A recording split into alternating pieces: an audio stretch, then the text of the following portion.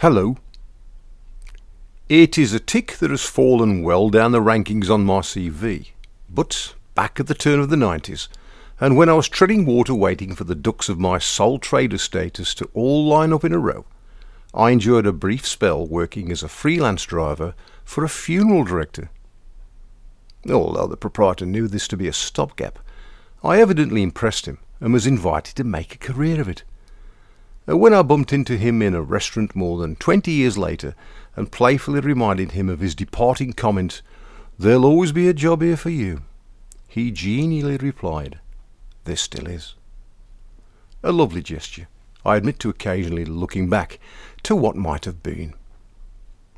Morbid as this may sound, it was in fact a fascinating experience that, though lasting but a few months, left a deep imprint upon me, particularly with regard to the behind-the-scenes compassion for the deceased that is not usually open to public consumption.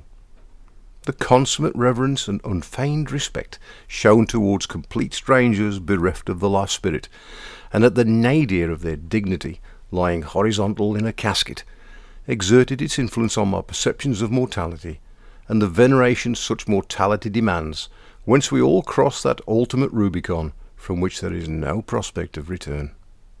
At the time, I had only recently lost my dear father to cancer, at the distressingly early age of 56 years, so my empathy for others in their grief was commensurate with the raw, open wound of my own loss. And it was here, driving a cortege of mourners, that I met a remarkable man of the cloth named Frank, who officiated at the services. An ex-military man, he was called by the prospect of another path through life, and redirected his career towards the worship of God. Frank was probably one of the most sincerely pious people I have ever met, and although my own faith in the divine withstands little scrutiny, I was mesmerized by his devotion and commitment. His understated ability to sigh through rant and cleave to the essence of an argument was compelling.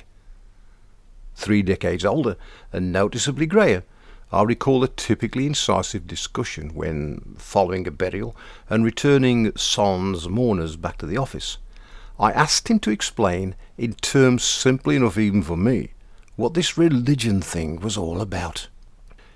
He paused momentarily, as if in deep contemplation, before asking me why I often visited my father's final place of rest. I explained that when I did so, I felt he was still here, in spirit at least, and that he would always be a part of me.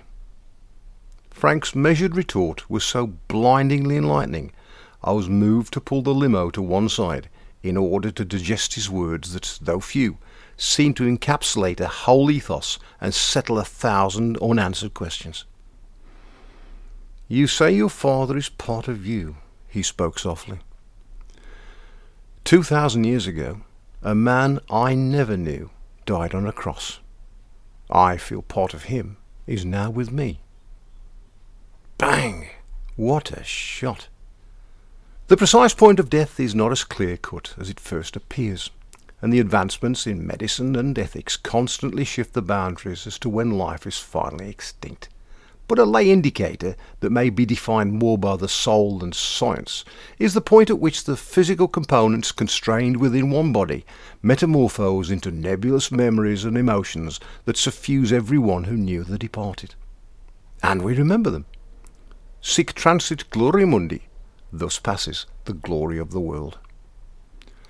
Now, go online and there is any number of websites citing famous events in history.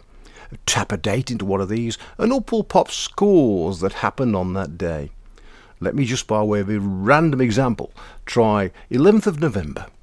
I note that on this day in 1940 the Jeep made its debut. In 1992 the Church of England voted to ordain women as priests, and in 2002 Microsoft chairman Bill Gates pledged $100 million to fight AIDS in India.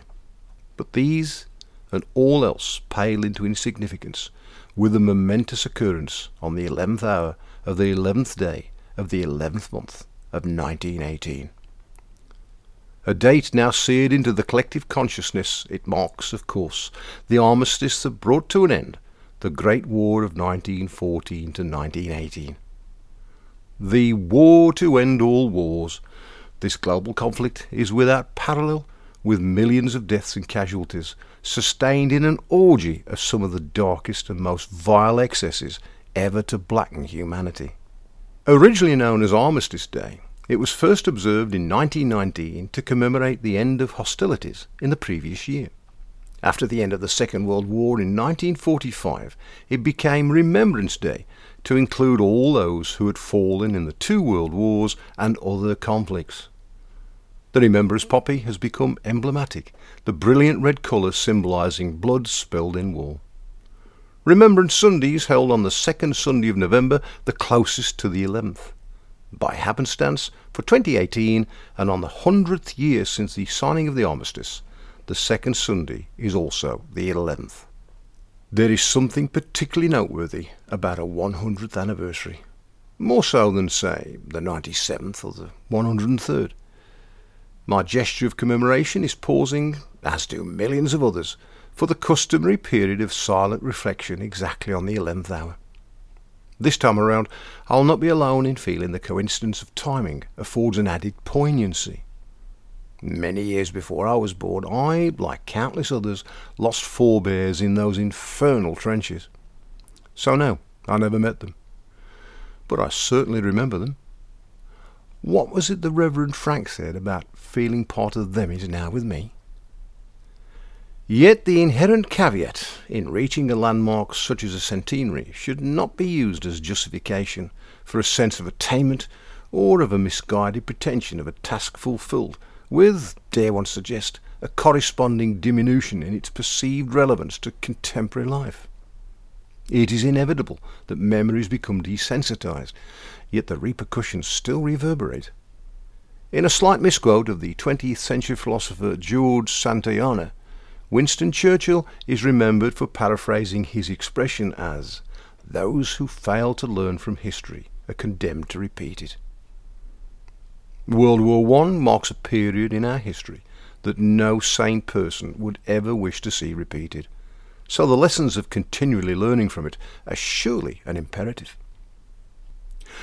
A scroll down the catalogue of conflicts around the globe since 1918 offers a sad testimony to the notion of the war to end all wars being haplessly optimistic. Yet, as an example of man's inhumanity to man, it has few peers. We can but both trust to Providence and remember in perpetuity such that it never does.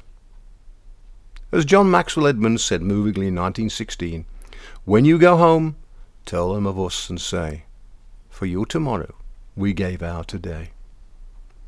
2 years earlier, in September 1914, The Times carried a poem by Robert Lawrence Binyon that included the haunting refrain, "At the going down of the sun and in the morning, we will remember them."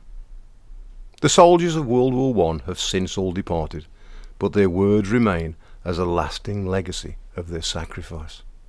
There are, predictably, those who suggest all this should now be confined to the past, and, to use an expression made fashionable to the point of cliché, we draw a line and move on. For my part, I believe that we will indeed continue to remember them for a long time hence, and, thanks to a chance conversation in a funeral car with a charming man who was instrumental in recalibrating my own moral perceptions almost half a lifetime ago, I have in the interim developed a much firmer grasp on the enduring significance of precisely why we must. Enjoy your Black Country, and do join me again soon for more tales from the barn.